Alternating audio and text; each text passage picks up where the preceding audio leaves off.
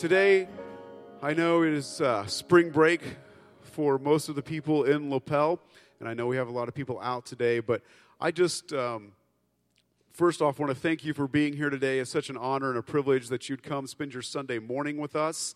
It means a lot. I'm Tyson. I'm the pastor here at the River. Thank you, Ben. And can we give our band a round of applause? They do such a great job every week, and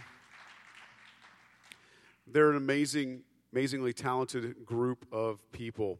Well, this morning, you might have seen on social media or on Facebook that we have a guest with us this morning. Chuck Lofton, would you come on up? Chuck Lofton is let's thank him for coming today.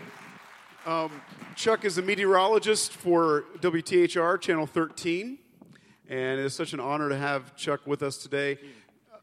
Chuck was here about 4 years ago, and you might think that when Chuck shows up that he and I sit and we talk about the weather, but we don't. Actually, we spent this morning talking about church, and Chuck has been a part of two church plants and started 2 churches from scratch and been a part of those, and so we've talked a lot about that. I don't think we mentioned weather at all. Thank goodness, no. Yeah. Well, Chuck, I'm going to turn it over to you, and you can give us what the Lord's given you. All right, thank you. Hey, it's good to be with everybody this morning. And I sensed the tepid response that you woke up, saw snow out, and you thought, and I am not going to go hear him talk today. But it is good to be here with you. I would like for you, and I know you've been standing for about 20 minutes. I'm going to ask you to do it one more time, if you would, please. Would you please stand? And Amy's words really meant a lot. Words have real power. They can kill, they can lift up, they can leave scars, they can leave permanent blessings. So let's talk to the Lord right now. Father, I thank you for this day. I thank you for this wonderful group of folks at the River. And Lord, I'm really asking you right now to just cut through anything that may be here today so that anything I say, stuff that's in your word, that we could just reach people here today. And I want to ask you all, and you do this silently, but if there's anything that you need to confess that you came to church with, maybe it was kind of ugly at home this morning, or maybe there's some sin that you really haven't confessed, I'd really like you to do that silently right now. So I'm just going to give you a moment. If you brought anything here with you that you'd like to confess to the Lord, let's do it right now.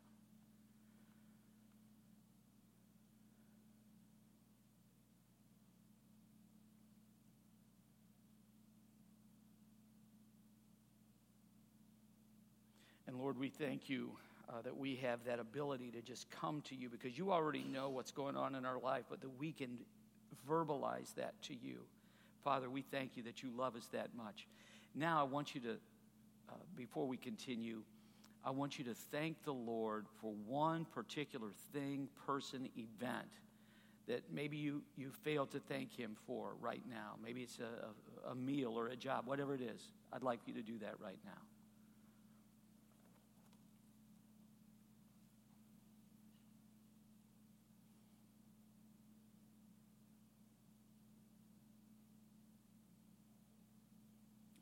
Lord, I thank you that the people of Lapel can come here and worship you in spirit and truth. And we ask that that'll continue today. We love you, Father, in Jesus' name. And everybody said, Amen. All right. Well, you can have a seat, and you'll be seated for a few more minutes. So that's good. Well, it's so good to be here with you today. As Tyson mentioned, the last time I was here was about 4.5 years ago. And it just seems like 2 years ago, but it was about 4.5. And at that time, we kind of sat up front at a table, and Tyson basically interviewed me. But today I'm going to get to speak to you. And I want you to know that if you are a major in sermonic art, I ain't the guy for you. When most of my friends are pastors. I don't know how that happened, but it just is. And one of my really dear friends, Tony, years ago when he graduated seminary, he immediately got a church. And that church was in eastern Kentucky. He was from Richmond. So the second Sunday, I think he was there. He had just been married. His wife played. This was something out of a Norman Rockwell portrait, folks, because she played the piano. He preached. It was a tiny church. And they had for his second sermon, he had asked all of his family to come on down from Richmond. So they drove the 5 or 6 hours down into the really rural part of eastern Kentucky. And they were all there, every age group representing his family. And he preached, and, he hadn't been preaching very long, so it was what it was. But when he was finished, a couple people gave their lives to Christ, so he was thrilled about that. And he saw his grandpa, and his grandpa had come down. They had brought him down. This guy was hooked up to oxygen. He was in really bad health. He really couldn't walk. So Tony went up and he said, "Grandpa, this is so cool to see you here. It just motivated me so much that, grew up in a Christian home, and there you are to hear the first time I preached. And I can't believe that you came all the way to hear me preach." And he said, "Son, after hearing that, I can't believe I did either." So hopefully we're not going to have that today. I don't know if any of you have ever been to England, but if you ever get a chance, I want you to go. My upbringing was in northern Illinois. My parents moved from Mississippi before I was born up there, and our vacations were going to Mississippi to see my relatives. They were never going anywhere really nice and fancy. And so after we raised our kids and they went to college, my wife and I discovered that we had a little bit of a raise. Anybody there ever been through that? Kids are through school and you got a raise. Say amen. None of you. Okay, 3 of you. That's good. For the rest of you, it'll happen. Just keep trusting in God. You'll have money someday. And so we decided we were going to go to London. And it was an amazing trip. We went with a small group, a small tour group. We went everywhere from London to Big Ben. We saw all the sights. We went to museums. It was just wonderful. But the part of that trip that, and this was only about 2.5 years ago, that I remember the most and will stay with me the most is we went to St. George's Chapel at Windsor Castle. Windsor, many of you have heard of it. It's about 20 minutes outside of London. Windsor Castle is where the Queen lives. Prince Philip lives there full-time now because he's almost 100 years old. He really can't move around a lot. But on that grounds is a church. That church is called St. George's Chapel, and it's been there since 1348. The same church, the same building. 1348. And in all that time, they've never had a church split. So it's an unbelievable place. But while we were there, we're walking through the sanctuary, and it was just beautiful. There were people that are buried there. Monarchs are buried there. There are little markers that talk about how God preserved this place from evading attackers. I mean, it's like a museum, but people worship there. Well, my wife was coming off 2 brain surgeries, and we didn't even know if we could make the trip. I'm going to talk a little bit about that later. But we were able to make it. She was very tired, very exhausted. By the way, there is no heat in St. George's Chapel. So this was in April. So it was pretty brisk in there. So while she wrapped up in a blanket, I'm walking around, and I get tapped on the shoulder by a woman. And this lady says, "Hey, excuse me, are you a Christian?" I said, "Yes, I am." And she said, "Would you like, it's the noon hour, would you like to come upstairs into the chapel to have communion?" And I said, "Yes, I would." So I told my wife where I was going, climbed up a spiral staircase that in the United States would be banned. This thing was dangerous, man. It was made out of stone. There was no railing, and so I'm just kind of, hugging up against the wall. We got up there, and it was a very memorable time. Inside this room was a man, an older man in his 50s. There was a woman in her, had to have been 80s, and how she got up there, I haven't a clue.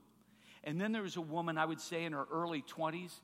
She was a very modern woman. She was tatted. She was pierced. She was the only one of us that had a Bible, by the way, with her. And the rector, as he was preparing the communion, he said something that has stuck to me to this day and probably for the rest of my life. He's preparing the grape juice. He's preparing the bread. We were going to have communion, but he gave a little devotional. And he said, "Folks, you are sitting in chairs that are 700 years old. And in this room, 700 years ago, people were going through the exact same thing that you're going through now. Some of them were wondering where the next job was going to come to. There were marital problems. Maybe their kids were not behaving. There was a threat of war. There was a threat of disease. People needed healing. And they came to the same God that you are coming to now. And they had the same issues that you did. The Lord is the same yesterday, today, and tomorrow. And as we finished our communion, I walked down and I thought, this is so true. We think we're unique. We think our problems are specific and unique to who we are, but they're really not. And who would know that really about a year later, I would be back in England. Some of you know that Channel 13, we covered the royal wedding on Sunrise Live. And I was actually there about a month and a half before the wedding to do some special stories. And then Julia Moffett, Ben Hill, and I were there the whole week prior to the royal wedding. And we broadcast from Kensington Palace, Buckingham Palace, and Windsor Castle, right by St. George's. And the two visits that I made, again, during those two trips to St. George's, it was the same overpowering presence of God that I felt. My mom and dad came to Illinois, which is where I grew up, from Mississippi and Alabama. They came there right before I was born for work. Some of you are familiar with the 50s and 60s in the Deep South. There were no jobs. And there was this mass migration. And so my parents moved up to the farthest northern suburb of Chicago. We lived basically on Lake Michigan. It was a wonderful place to grow up. But there were very little Christian works there. In fact, there was one church. That was it. It was a little United Methodist church. Christianity was not in that town neither accepted nor embraced. And a man got saved at a Billy Graham crusade, went door to door and started a church, another church. And my parents, who had some Christian upbringing, decided to go there. And I grew up in that church that met at a VFW. Then we eventually got our own building. And in that church, I loved the people. It was a wonderful place to grow up. We had potluck dinners every now and then because the incomes were pretty low, but if we brought all of our food together, everybody had plenty to eat, and we enjoyed each other's company. It was multi-generational. Just like this, I see kids, preteen, and I see people who are, let's say, older than 60 in this room. And that's exactly what we had at that church. And it was a wonderful place to grow up because God was there. And folks, even though I was not a Christian till I was 17, I appreciated God, I respected him, and I loved his people. But there was a real distance between me and God because I could not grasp making him my Lord and my Savior. When I was 10 years old, something really bad happened in the life of my family, really bad. Because there are children here, I don't want to get too into it or too graphic about it, but when I was 10, we had, living in the same town, my aunt who was 21 years old, her husband who was 22. He was like a dad to me because my dad worked nights.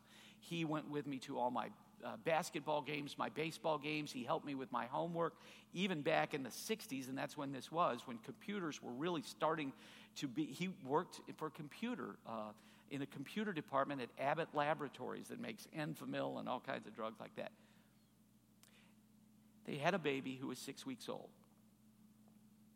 And my aunt wanted to take the baby to Mississippi for a few days. So she got on the train and went to Mississippi to visit all of our relatives. My uncle stayed there. And again, not to get too deep in it, but he died a horrible death while she was gone. The worst possible thing that I could imagine to you, and I was a witness to it at 10. And I can't tell you how that framed my life, but it did. But what I didn't see at that time was how people who loved Jesus, who loved God, came around our family with food. I would go over to kids' houses just because the families knew what I was going through and would play. And it's just, they were the walking embodiment of Jesus with their hands and their feet and their love and their hugs and their kisses. But that did set a stage where I knew God was there, but I was an angry kid. I was an angry kid. That anger started to get more and more and more present. When I was a freshman in high school, I came home one day. My mom and dad weren't there. My brother, who was a year and a half younger than me, were not there. A neighbor came over and took me to the hospital. My brother, who had been sick with a sinus infection, it spread into his skull and into the brain. And he required, and this was in the 70s, so you can imagine what brain surgery was like there. It required major brain surgery. He was tilting on life and death for some time. And my dad, I can remember bringing me to the hospital. He said, you need to say goodbye to your brother. It was a very difficult time. He made it through the prayers of so many people, but it took him 2 years to be normal again. And during that time, I just became a little bit more bitter and bitter, to the point that even though I went to church, even though I loved the people, even though they loved me and I participated in some things, man, I did not have a love relationship with God that's real and personal. I just didn't. And there was this distance. One day when I was 17, my dad got up, and my mom got up, and my brother got up, and they said, my dad came into the bedroom and said, Chuck, you need to get up and get ready. We're going to church. Now, I said, Dad, I don't want to. 99 out of 100 times, my dad, this was the 70s, parenting was a little different there. My dad never got the memo that screaming at your kid is not allowed. So my dad, 99 out of 100 times, would have said, get your tail end out of that bed and let's go. He said, instead, okay, all right, I'll see you when we get home. I was floored. I couldn't believe that he said, okay. So while I'm sitting down in a chair, in my pajamas, getting ready to watch the Bears and Packers game, a TV evangelist was on before CBS's coverage of the Bears. And so I watched it. I was familiar with this guy. I thought he was a little crazy. And I don't know what he said. To this day, I don't know what he said. But one of the things that he did say was, you're a sinner, and you need to admit that. And then you need to admit you can't do anything about it. And you need to know that Jesus died for you. And the guy said something like, think of everything that you have done wrong in the past month. And so I started doing that. And he said, did you know that Jesus died for that? How do you feel about that? And I felt rotten. But then he said, you know why he did it? Because he loves you.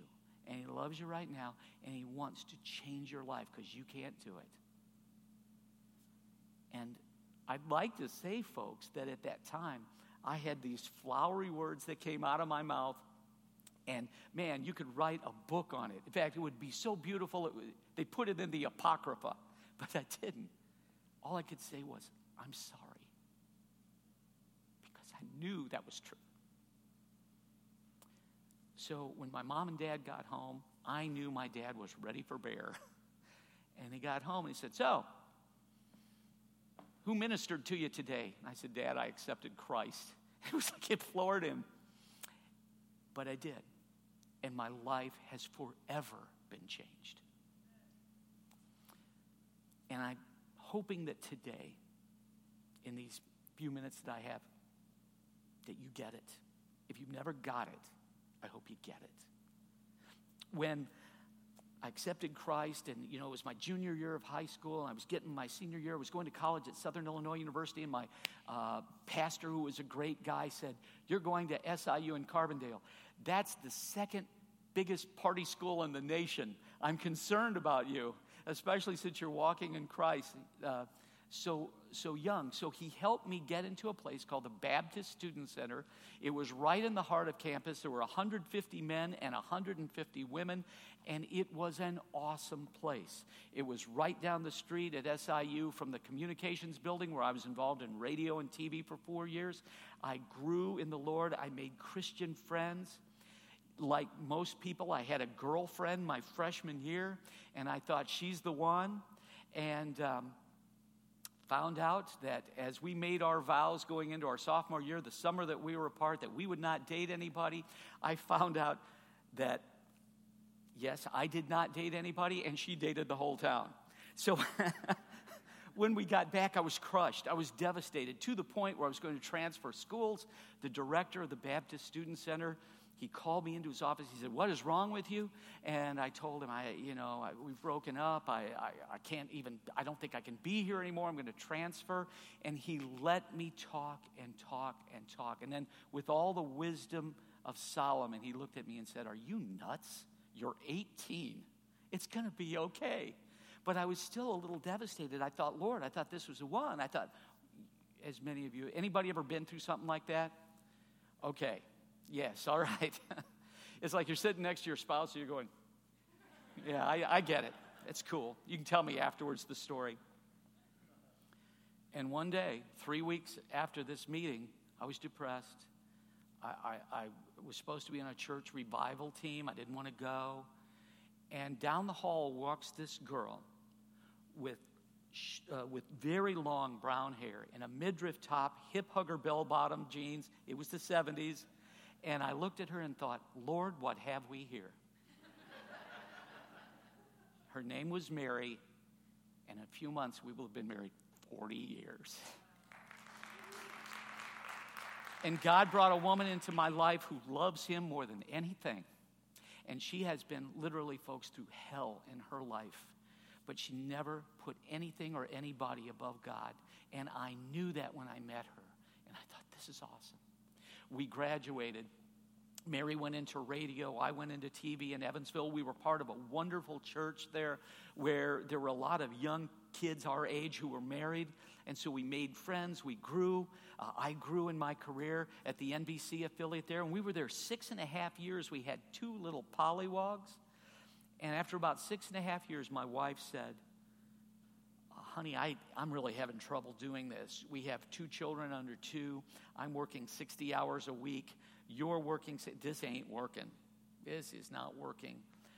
How about this? How about we try to find a job somewhere for you? I'll stay at home with the kids, maybe work part-time. Some of you have been through that, and it's difficult.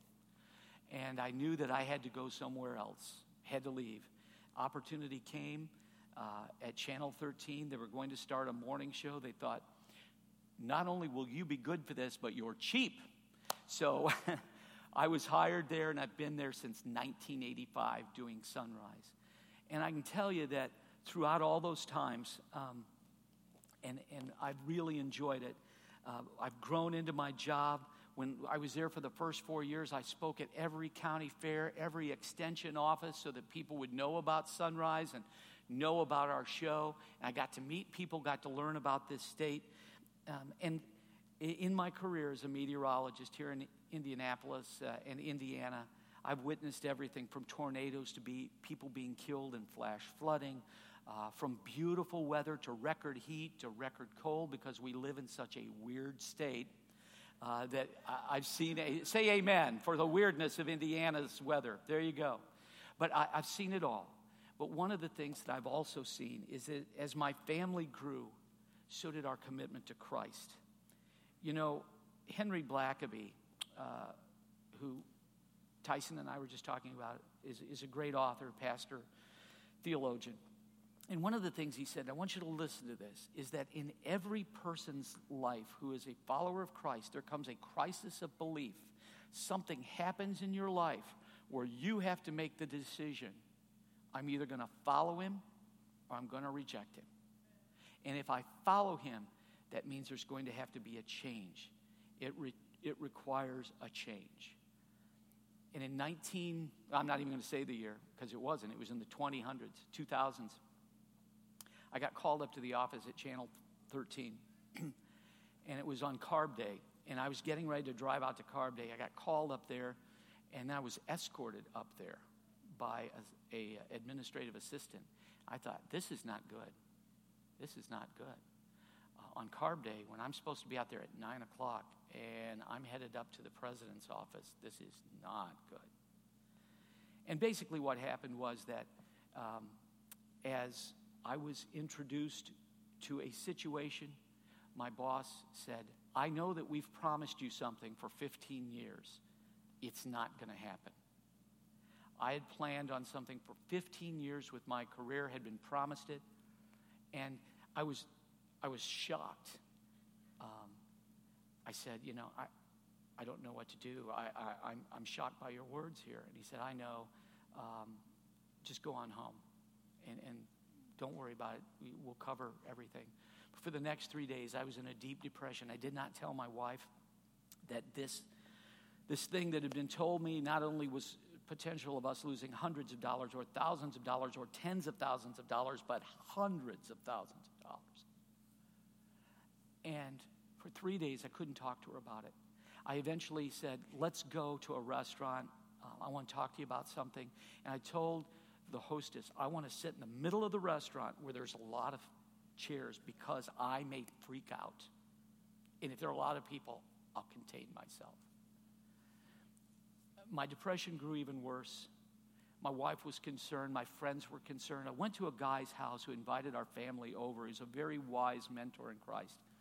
And we're in his pool. That's why we all got to go. He had his own pool, which was cool. But he said, while we're in the pool, he said, Chuck, I want you to get out and come with me to my office. And he said, I'm going to give you a painting. And the painting started with a line here that went down, then up, then down, then up, then down, then up, then down. And then the line went all the way off the canvas. He said, Chuck, you know what this is? And I said, it sure ain't the stock market. What is it? He said, this is your life. I had my son paint this. And it's also the story of the life of David. He started out poor, oppressed. You know, he took on Goliath. He was elevated in the society and the Jewish society, and Saul tried to kill him, so he went down, and his life was nothing but ups and downs. He was an adulterer. He was a liar. He was a cheater. He was a murderer. But every time he went down, the Lord brought him back up. And my friend Eddie said to me, he said, do you know why that happened? And I said, no. He said, 2,000 years after that, Paul said David was a man after God's own heart. He said, Chuck, I want you to be a man after God's own heart. You'll take this kind of thing easily, and it will be better. Are you a man or woman after God's own heart? Fast forward, and just a couple of years ago, we're at a party at the Indianapolis Motor Speedway. My wife is stumbling, and we don't drink alcohol. And I wondered, what the heck is wrong with her? And I said, honey, you're like bobbing into people. And she said, oh, it's these heels. Well, I thought, man, I've never seen her have this kind of situation on high heels. We're walking to my friends, Doug and Beth Bowles. Doug is the president of the Motor Speedway. She falls right into him. And I said, you know what? And Doug was concerned because he knows us. He knows we don't drink alcohol. He said, what's going on here? Is she okay? And I said, I'm going to take her home. The Monday, we went to an eye doctor because she already had an appointment. She has glaucoma. I thought that's what it was. And immediately we were sent to the emergency room where doctors operated on a brain tumor that was wrapped around her optic nerve. 8 hours later, brought her into intensive care, neurointensive care, and she started to fail mightily. Vitals gone. They made me leave. I thought, Lord, what's going on here? They immediately took her back in to do another brain surgery, which is just, if you are familiar with that type of thing, you just don't do that. Another 8 hours. And another 9 days, draining cerebral spinal fluid out by the hour for 9 days. But in that time, I felt the presence of God, and I was never worried. I was sad to see my wife go through it, but I was never worried because I knew she loves him, I love him, and no matter what, it's going to be okay. Can you say that about your life today? In that time, she's had 4 more procedures, and she has done remarkably well. It's the grace of God, remarkably well. She has a service dog that's mainly with her at home. If you could have a conversation with her, she's still as gorgeous as she was 40 years ago with those hip hugger blue jeans, even though she wouldn't try wearing those today, believe me. But we have seen the opportunities for her to share her faith with other people through this trial that she's gone through. Let me ask you, like many of you, I believe that we live in a good world, but it is also a random and often brutal world. What do you do when the thing or person that you love most or hang on to most is taken away? When you've lost a child or a spouse? When a pink slip blasts away every dream that you had for a job? When he takes the health of you, a spouse or friend? It's tough to get your head around that. God is good and loving when he takes the things that matter most. Now, I would like to share with you real quickly, and I know we've got to go in just a moment, but if you have your Bible, if you don't, listen to me. Matthew 8:23 through 27. This is my favorite passage of Scripture. As he got into the boat, his disciples followed him. Suddenly a violent storm arose on the sea so that the boat was being swamped by the waves. But he was sleeping. So the disciples came and woke him up, saying, "Lord, save us, we're going to die." But he said to them, "Why are you fearful, you of little faith?" He then got up and rebuked the winds and the sea, and there was great calm. Over the past few years, I've got to tell you that the past 3 years have singularly been the most distressing years of my life and the life of my family. And it's also been the closest that I've ever been to the Lord Jesus Christ. Some of you are not there. You may come here every week and worship and lift your hands and sing. But if I were to get you in a room and talk to you real, man to man, man to woman, you'd say, "I'm not there." In fact, some of you may believe that God is good and sovereign, but he doesn't have anything to do with us. Or that he's just too consumed with God's stuff. Or, worse yet, that he gets a sick pleasure out of seeing us twist in the waves of our pain. But as the Bible teaches, and many of us in this room believe, God is good and he is sovereign, but we are separated as a people from him because of our sin. And so he takes us and holds our hand and walks us through that tough, tragic thing, so that when we're out of it, something good and gracious will come of it. Final story. If you were to ask my boys who my hero in the faith is, they would tell you that it's a man named Horatio Spafford. I grew up on the Chicago suburbs. He was from there too. In 1871, Horatio Spafford was 34 years old and a multi-gazillionaire. He had purchased all of the land along the Chicago lakefront, which, as you know, if you're a student of history, Great Chicago Fire burned up all of his land, every bit of his property. He was in a deep depression, and a man named Philip Bliss, who was a song leader at the Moody Bible Institute in the Moody Church downtown, said, "Hey, why don't you get your family, go on a boat?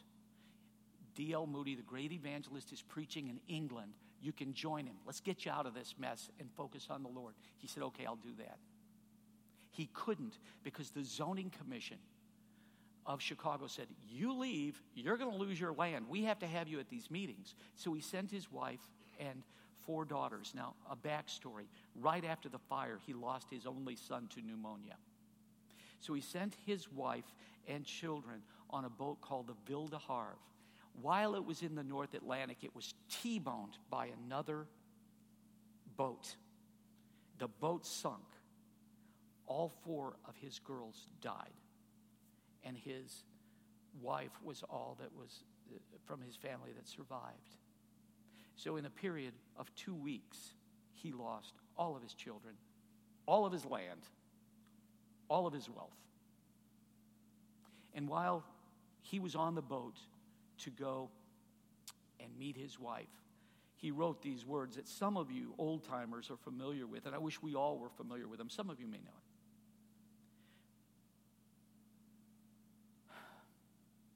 "When peace, like a river, attendeth my way. When sorrows like sea billows roll, whatever my lot, thou hast taught me to say, it is well with my soul. You can only say that if it is well. And it can only be well if you have a relationship with Jesus Christ that is real and personal. As I see it, folks, you've got two options in life, and that's it. Either an overwhelming, consistent despair because you're separated from God, or a love relationship that is real and personal. And despair can never be an option. When we are going through this pain and the storm of our life, when the wind is blowing and the rain and the hail are hitting us in the face, and when we see that there is no out, in the middle of that storm is the sun. God bless you. It's good to be with you. Tyson. Thank you, Chuck. Thank you very much. I want to close out this morning. If you're here, let's all just, first off, let's stand up. Let's stand up. I'd like for everybody just to bow your head and to close your eyes. And maybe you were here this morning and you don't know that it's well with your soul. Maybe you're here this morning and you don't have that relationship with Jesus that Chuck talked about. We're going to close with a song, and I want to invite my wife, Lynn, and I want to invite to come down on this side, and Cameron, if you would come down on this side. And I just want to invite you, I'm going to give you about 10 seconds or 15 seconds or so. Just examine your heart. Do you know Jesus? If you were to get the pink slip or something were to happen to someone you love, can you say, it is well with my soul? I'm just going to give you another 15 seconds and think that over.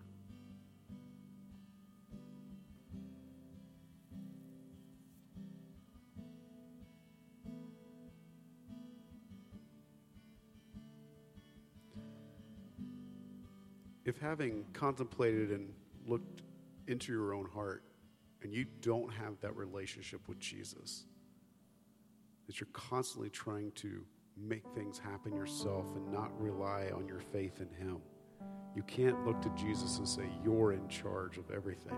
I want to invite you to come forward. Cam or Lynn, they want to introduce you to Jesus. They want to introduce you to the Savior of your soul. One of my favorite sayings is that for the Christian, there is no goodbye. Maybe you've lost a loved one. I want to invite you to that opportunity to say, there's no goodbye for the Christian. Only I'll see you on the other side. Also this morning, if you're here as we close in song and you need prayer for anything else, I invite you to come forward. Cam or Lynn will pray with you, agree with you in prayer.